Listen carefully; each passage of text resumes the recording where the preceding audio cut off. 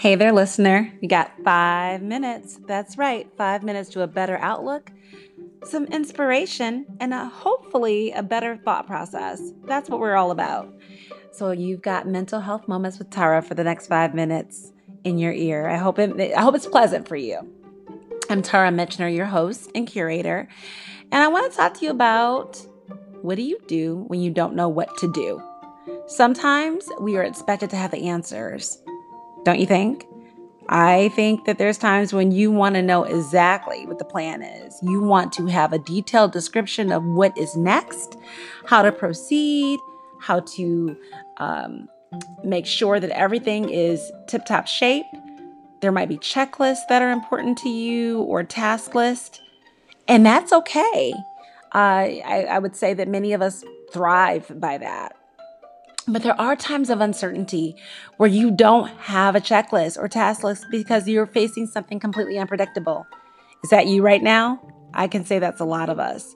So what do you do when you don't know what to do? Well, I think you accept it first of all.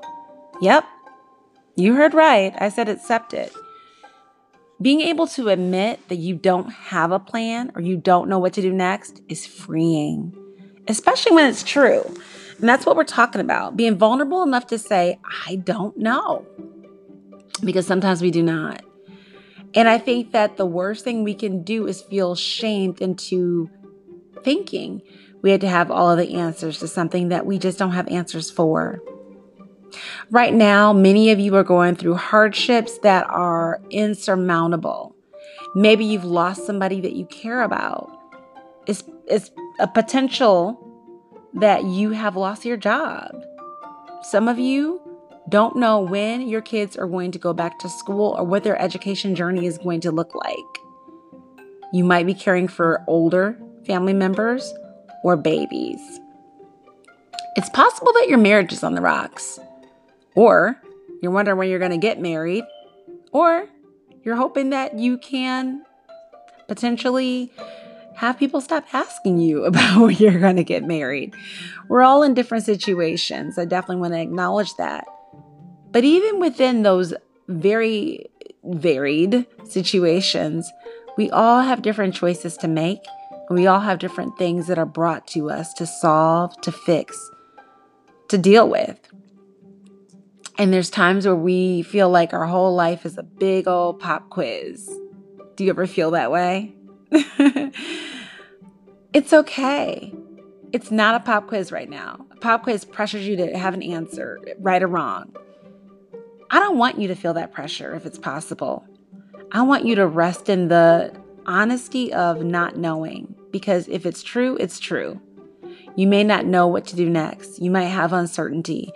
You might even be struggling with indecisiveness because whatever is in front of you is something you've never dealt with before. And that's okay.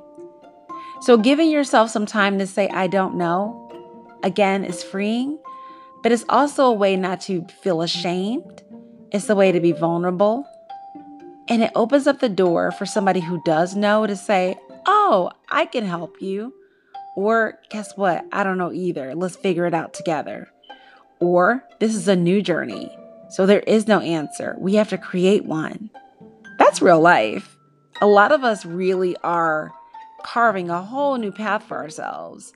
Our routines have been shifted in a major way. The things that we used to do on a regular basis are no longer our typical ways of life.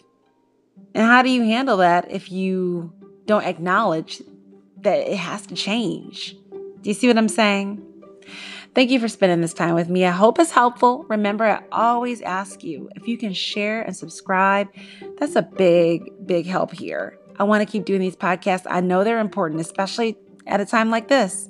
So thank you for lending me your ears for the 5 minutes that you did. It means a lot. Be well.